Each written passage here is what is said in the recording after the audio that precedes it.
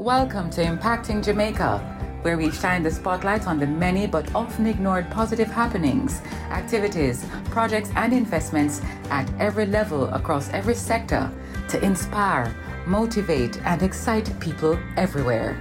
Impacting Jamaica is powered by the Philip and Christine Gore Family Foundation, the Jamaica Public Service Company, Manpower and Maintenance Services Ltd, Red Stripe, Caramed and Proven Investments Ltd. I'd like to welcome you, Mr. Ricardo Allen, to Impacting Jamaica. And today's conversation is about one-on-one. That's the name of the organization, yeah? Absolutely. One-on-one Educational Services. We actually may change that name to one-on-one because we're doing so many things now. Still in education by and large, but we're doing quite a number of things, Very excited. What got you started in the first instance? And what is it that you're doing now in addition to what you started doing? So what got us started was really just a passion for education, to see education done in much better way.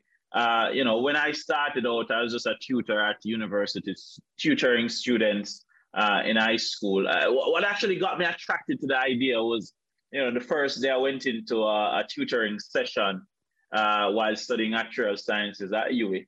And I went into a tutoring session and I remember there were probably about 10 students to one tutor. And it was so impactful in that we covered so much, but we spent time working the problems in the way that, the tutor kind of guided us along the solutions and so on. And I fell in love with the concept. I fell in love with it. And I decided to introduce that to high school students because I felt it would have been necessary. I mean, usually when you do a math class, you're in a class with 30, 40 students and you go through the theory and so on, but, does that really help, right? Is that really helpful? What I found was going to a lecture and, copying the theory and then going to a tutoring session to kind of cement that theory was the way. So we started a company called One-on-One Tutoring at the time. And our goal was simple, right? To provide tutoring in a class setting of 10 students or less. So the maximum class size was 10. And students would come to us on a Saturday and so on. We started with about 5 students on that tree up JC. And then we quickly morphed into 1,000 students. And then we had to figure out how do we continue to scale this business by getting more students, but keeping those classes small. And we decided to go online. And that was 2013. It took us 2 years to build out our online learning platform. In 2015, after we're through building the platform, we ran out of money.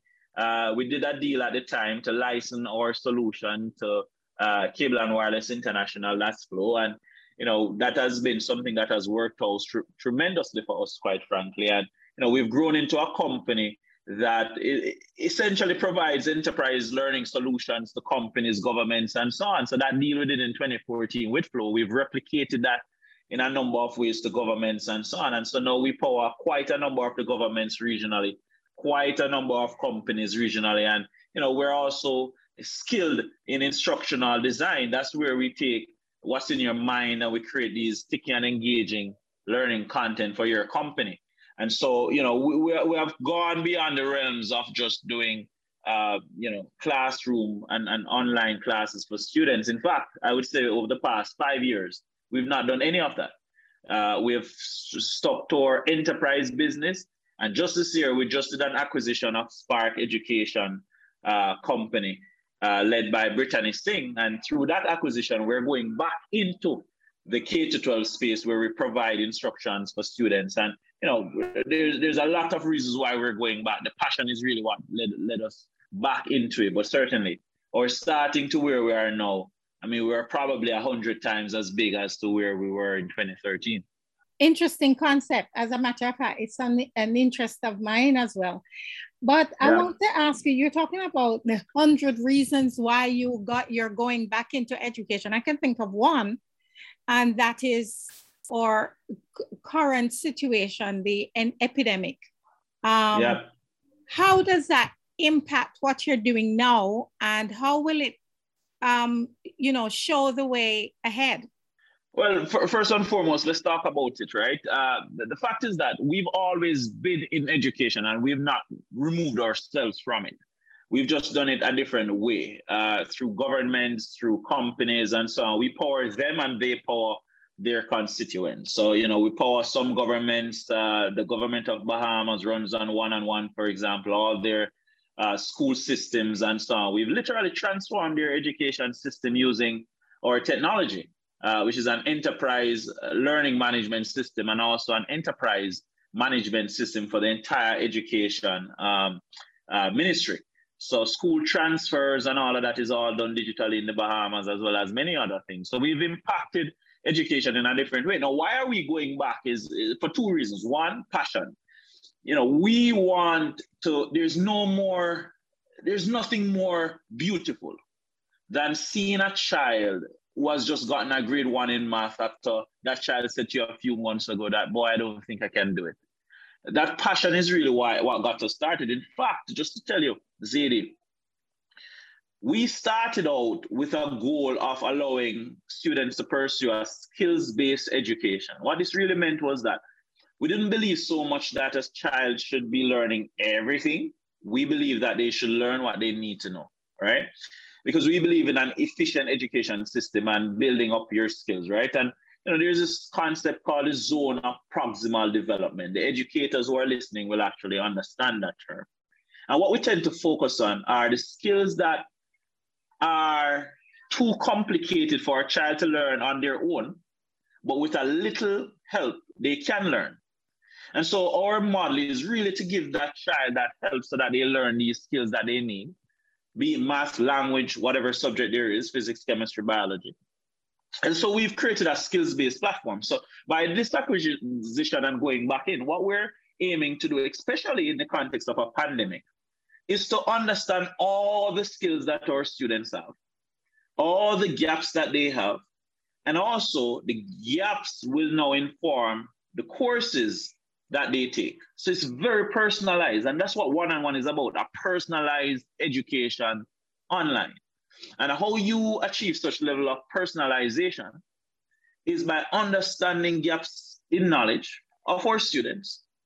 From that gap, curating their learning experience, be it a class that they're taking, the class should focus on the skills that they lack, right? Whether it's math and algebra, they may not be, you know, unfamiliar to all the concepts in algebra. It could be simply algebraic expressions or grouping algebraic terms.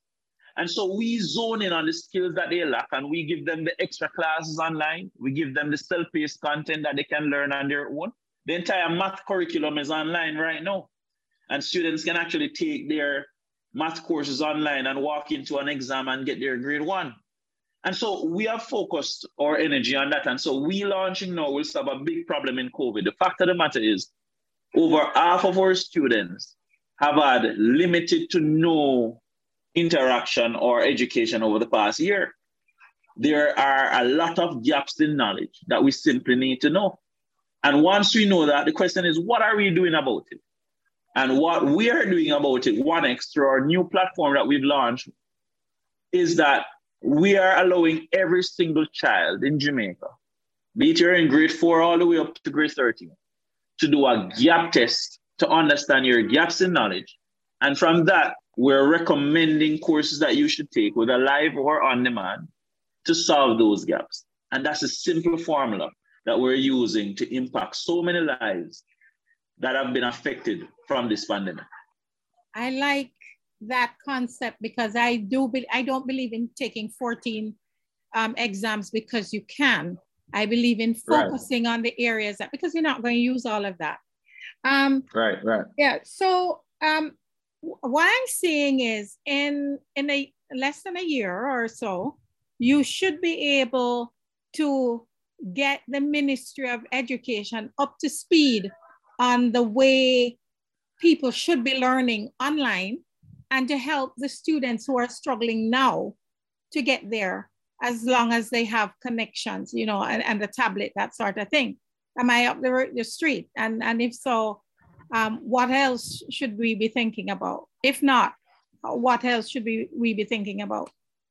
Yeah, no, that's an excellent question. So I think first and foremost, right, the ministry has always been an excellent partner of ours, and we work very well with the ministry to pretty much support them in their efforts. I mean, we have to understand that the Ministry of Education is perhaps the biggest, save and except from national security, is perhaps the biggest ministry. So as far as people that they cover, we're talking about students, which is roughly about a third of or a sixth of the population, 500,000, right? We're talking about a large grouping of people in terms of students all the way up to age 18. And then even beyond that, the ministry has a responsibility.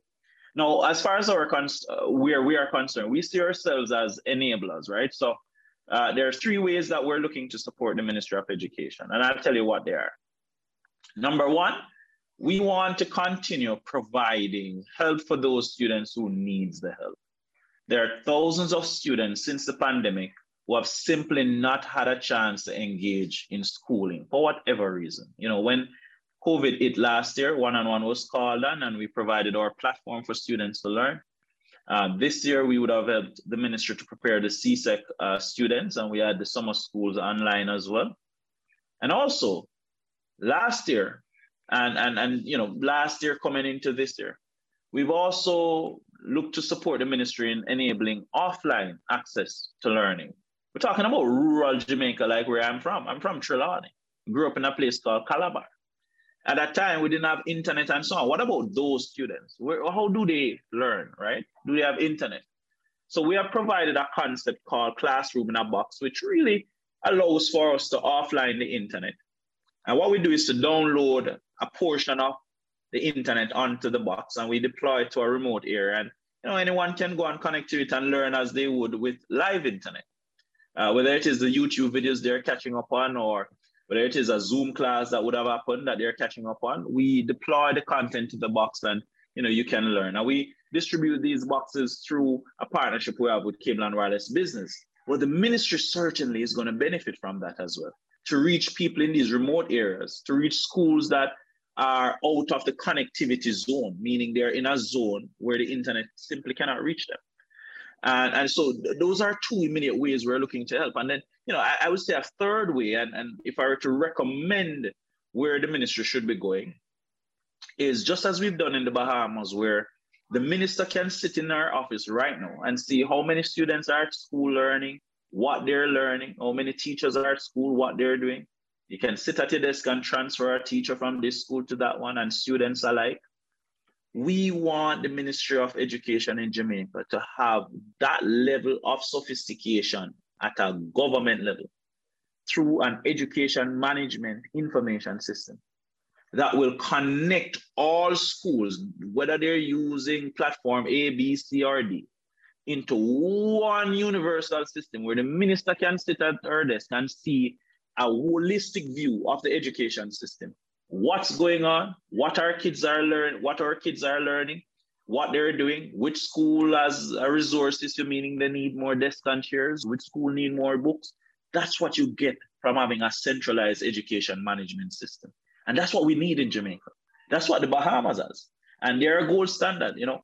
In a conference in Paris this year, I must tell you, Zadie, Bahamas was honored by the United Nations and UNESCO for having such a sophisticated system, a digital system, allowing for this level of oversight and policy making, because that's where it starts. You know, data drives good decisions.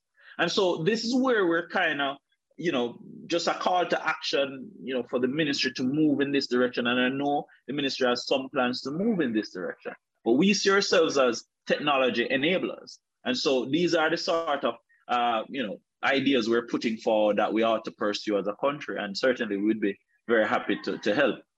You talk about Spark before you go on. That's Spark, right? Spark Education, right. Right. So Spark is geared at the, what, 12 to 18? Yeah, well, Spark Education. So Brittany has been a fantastic, you know, woman in tech, I would say, right? In that she has really thought carefully about the ideas surrounding coaching and mentorship of students. You see, A lot of times we see problems with students and we always say, boy, you have a problem with math, language, you may have a problem with physics. But what if you actually don't have a subject matter problem, right? What if the problem is you may have anxiety in how you're studying, you may have issues when many parents have issues where the child learn the thing the right way, but they go into the test and they fail the test and you thought, what is happening? They may need coaching. And that's where academic coaching comes in, right? And that's what Brittany and Spark focuses on, getting the best out of students through coaching and mentorship and being almost like an accountability partner between a coach and a child. So now, instead of just focusing on the math and so on, we're seeing, are you organized enough? Are you taking notes well, right? As parents, are you coaching this child the right way based on their learning styles, etc.? Are you over-coaching them? Are you under-coaching them?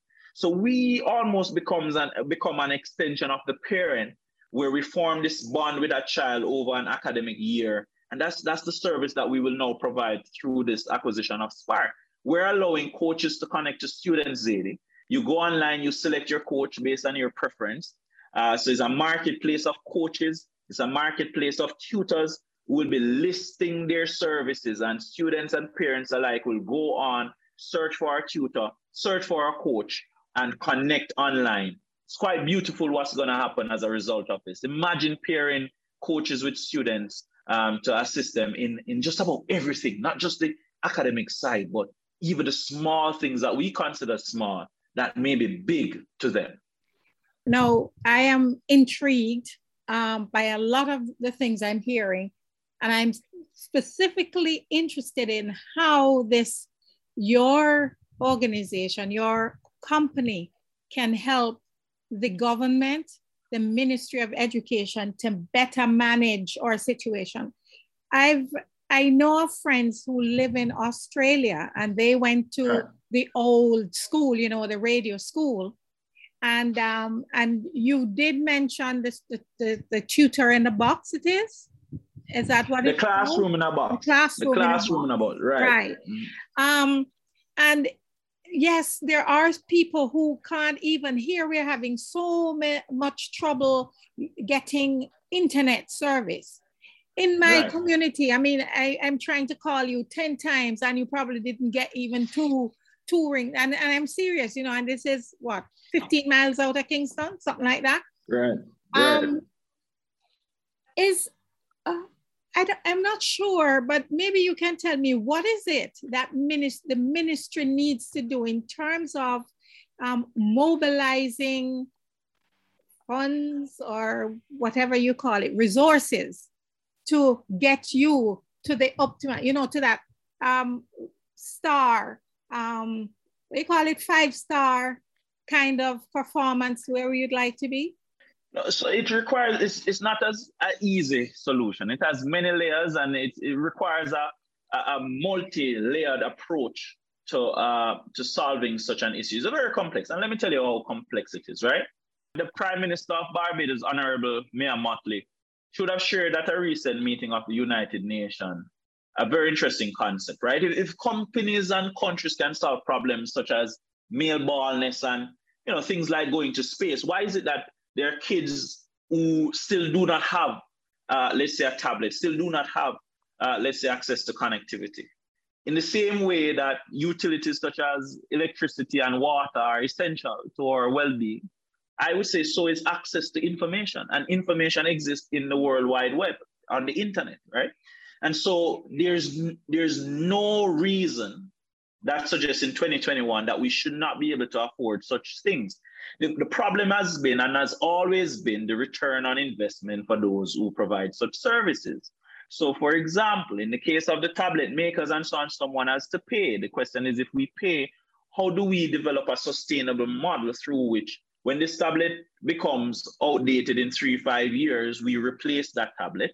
For the internet companies, the question now becomes, how do we provide such an essential service at a rate that still allows us to be profitable? Because these are things that, the shareholders want. They run profitable or profit-centric companies, right? And while from time to time they engage in activities that maybe have a social benefit, at its core, they're profit-making companies. So the question is, how do we balance those scales? How do we ensure that the for-profit incentives are met by the social incentives? And for me, the answer to that is looking at education as infrastructure, Zadie. What do I mean by that?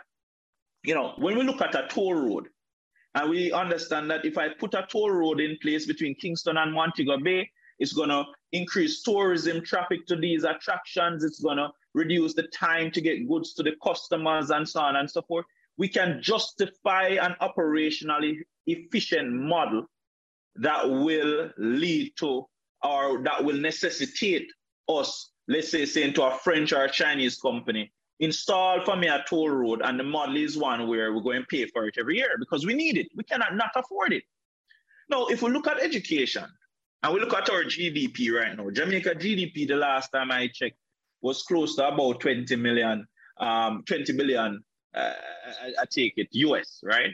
Now, if you look at our GDP and our workforce and how efficient our workforce is, just let's think about that for a minute.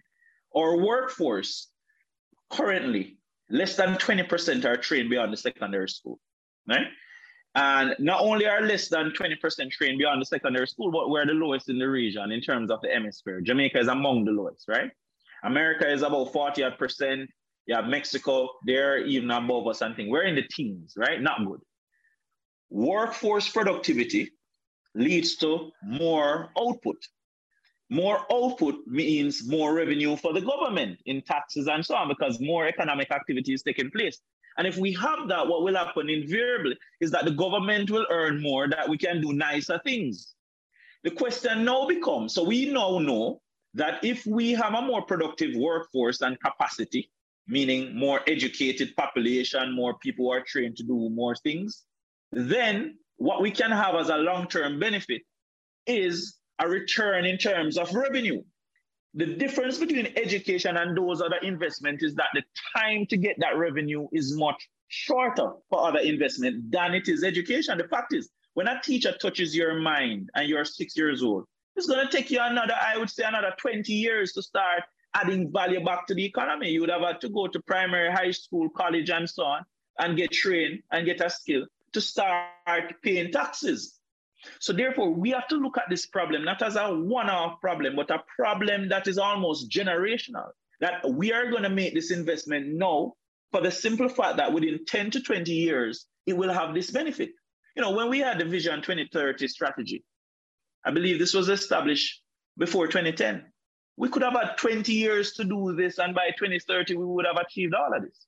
The fact of the matter is, Zadie, it will take roughly about $6 billion Jamaican to supply every child with a tablet. That would have had to be replaced every few years or so, 3 to 5 years, based on the life or the shelf life of tablets and so on. Software needs to be updated, all of these things. It's going to require an investment. You talk about internet, the very same thing. But we cannot look at it as a short-term return because we're never going to do it. What we have to look at it is, what impact does this or such an investment make now that will lead to an impact 10, 20 years down the line? And the final point I want to make on it is that it's not like we're not making investment in other areas, We're making investment, for example, in a book program where kids at school are getting books. The average parent is paying 20 to 30,000 now on their book list every year. If I give that book a tablet or that student a tablet, and I invest or push the publishers to work on digital copies of these books, COVID happened almost 2 years ago. That would have been a good enough time for them to start digitizing their books. And while the ministry, they have started to move in this direction, what I'm saying is more needs to be done from these publishers to make their content available digitally, because then it will help everybody. But again, the profit motive, it has to make sense for them, which makes sense. And so what we're saying, it requires boldness, it requires vision. And I do believe that we have that at the ministry, but it requires a more cohesive, partnered approach, not just from the ministry, but even private sector like myself, looking in this direction, the book publishers and all of that, the telecom companies, the tablet makers and all of that. But we have to be bold. And if the government is to afford this, it's going to take time. One way we could do it, I have suggested, is that we could have kind of like an technology bond or a education bond where, you know, this bond is listed on the exchange and it has listed a 20, 30-year maturity in the same way we have other bonds or investment instruments that exist. It pays an interest rate. And what this bond does is that we invest or put money up into this investment scheme or this bond, and it's issued by the government. And the government in effect is borrowing from its people.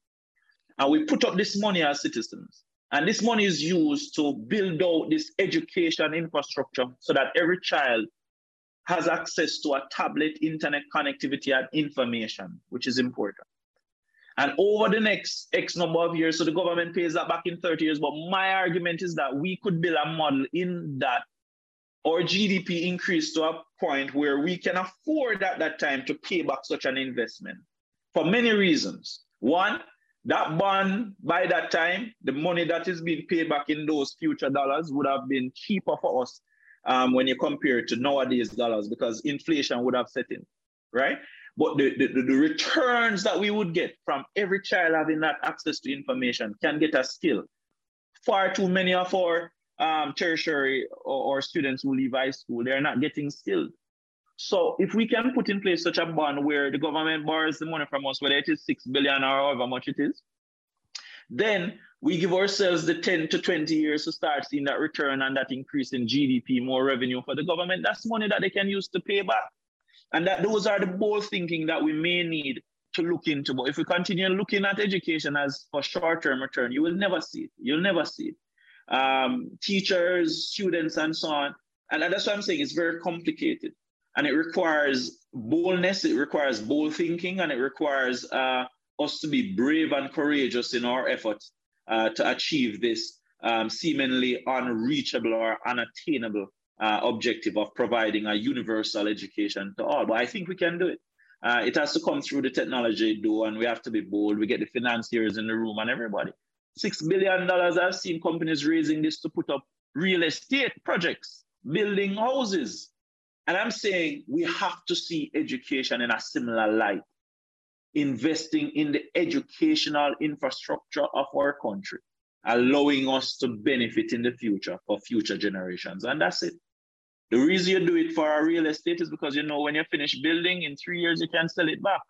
But education will take 20 years. But you know what will happen after that? We will be prosperous and we'll be a prosperous nation. So that's my perspective on that. Passionate indeed. I like the passion. All right. So I want you to tell me briefly because we're trying to wrap up, yeah? What would you say one-on-one is offering to the future of Jamaican education? You see this up the top right here? That thing up the top, the personal touch. You see those two fingers going together? That's the personal touch, right? Yep. We want to, you know, Zadie, education is such a powerful tool. Certainly helped me ascend social ladders in my own life. Certainly has helped me and given me the conviction to help others in the same way I have realized the power of education. But not only that, it has now put me in a position where I can think about these ideas that could help our entire nation, but not only our nation, Jamaica, but our region. And so one-on-one, we see ourselves as uniquely positioned as a company to provide, and not just me, Zadie. Behind me, there are probably about 60 team members that we have working. We have about 25 teachers who are on our team, and they're all passionate about education. And we have one simple goal: to provide a personalized, affordable, and quality education to every single Jamaican child. We're also catering to the professional. We're launching our platform next year for professionals. Currently, we have 4,000 teachers who are training on our platform. We want to provide people with an avenue to get access to knowledge that they can use it to impact their own world in the way that they choose fit. And we see our goals in all of that as enabling them by assessing their knowledge that they have, the gaps in knowledge that they need to fix, assigning them the courses that they need to fix it, by way of self-paced content, by way of live training or classes for these kids or connecting them with their tutors and coaches. That's for the K-12. For the professionals, we see it as providing off-the-shelf courses to all the companies that we work with so that they can train their team members better. And by having better trained team members, productivity goes up. So we see ourselves as enablers, and companies even come to us, Zadie, to build content for them so that they can train their team members. So we see ourselves as enabling progress through education and training in the region in a very personalized way, Zadie, going back to basics before all the industrial world requiring us to be in a class of 50 and 60, before those capitalistic objectives. We want to go back to the basic where education was between me and you and very personal. That's our aim. That's our objective. We're 7 years in and we continue to push. We now serve about 200,000 learners regionally, Zadie, and we want to serve as many as possible. There are about 6 million people in the region. So many people want to learn. So many people want to get trained. We want to enable progress, and that's where we are. Ricardo Allen, very passionate Ricardo Allen, one-on-one. Impacting Jamaica is powered by the Philip and Christine Gore Family Foundation, Manpower and Maintenance Services Ltd, the Jamaica Public Service Company, Red Stripe, Kyramed, and Proven Investments Ltd. If you or anyone you know is involved with projects and activities that excite, motivate, and encourage, send us an email to impactingjamaica@gmail.com. We'd love to hear from you. Do join us again for another in the series on Google Podcast, Audible, Spotify, Podcast Addict, and Stitcher. You can also visit us at impactingjamaica.com.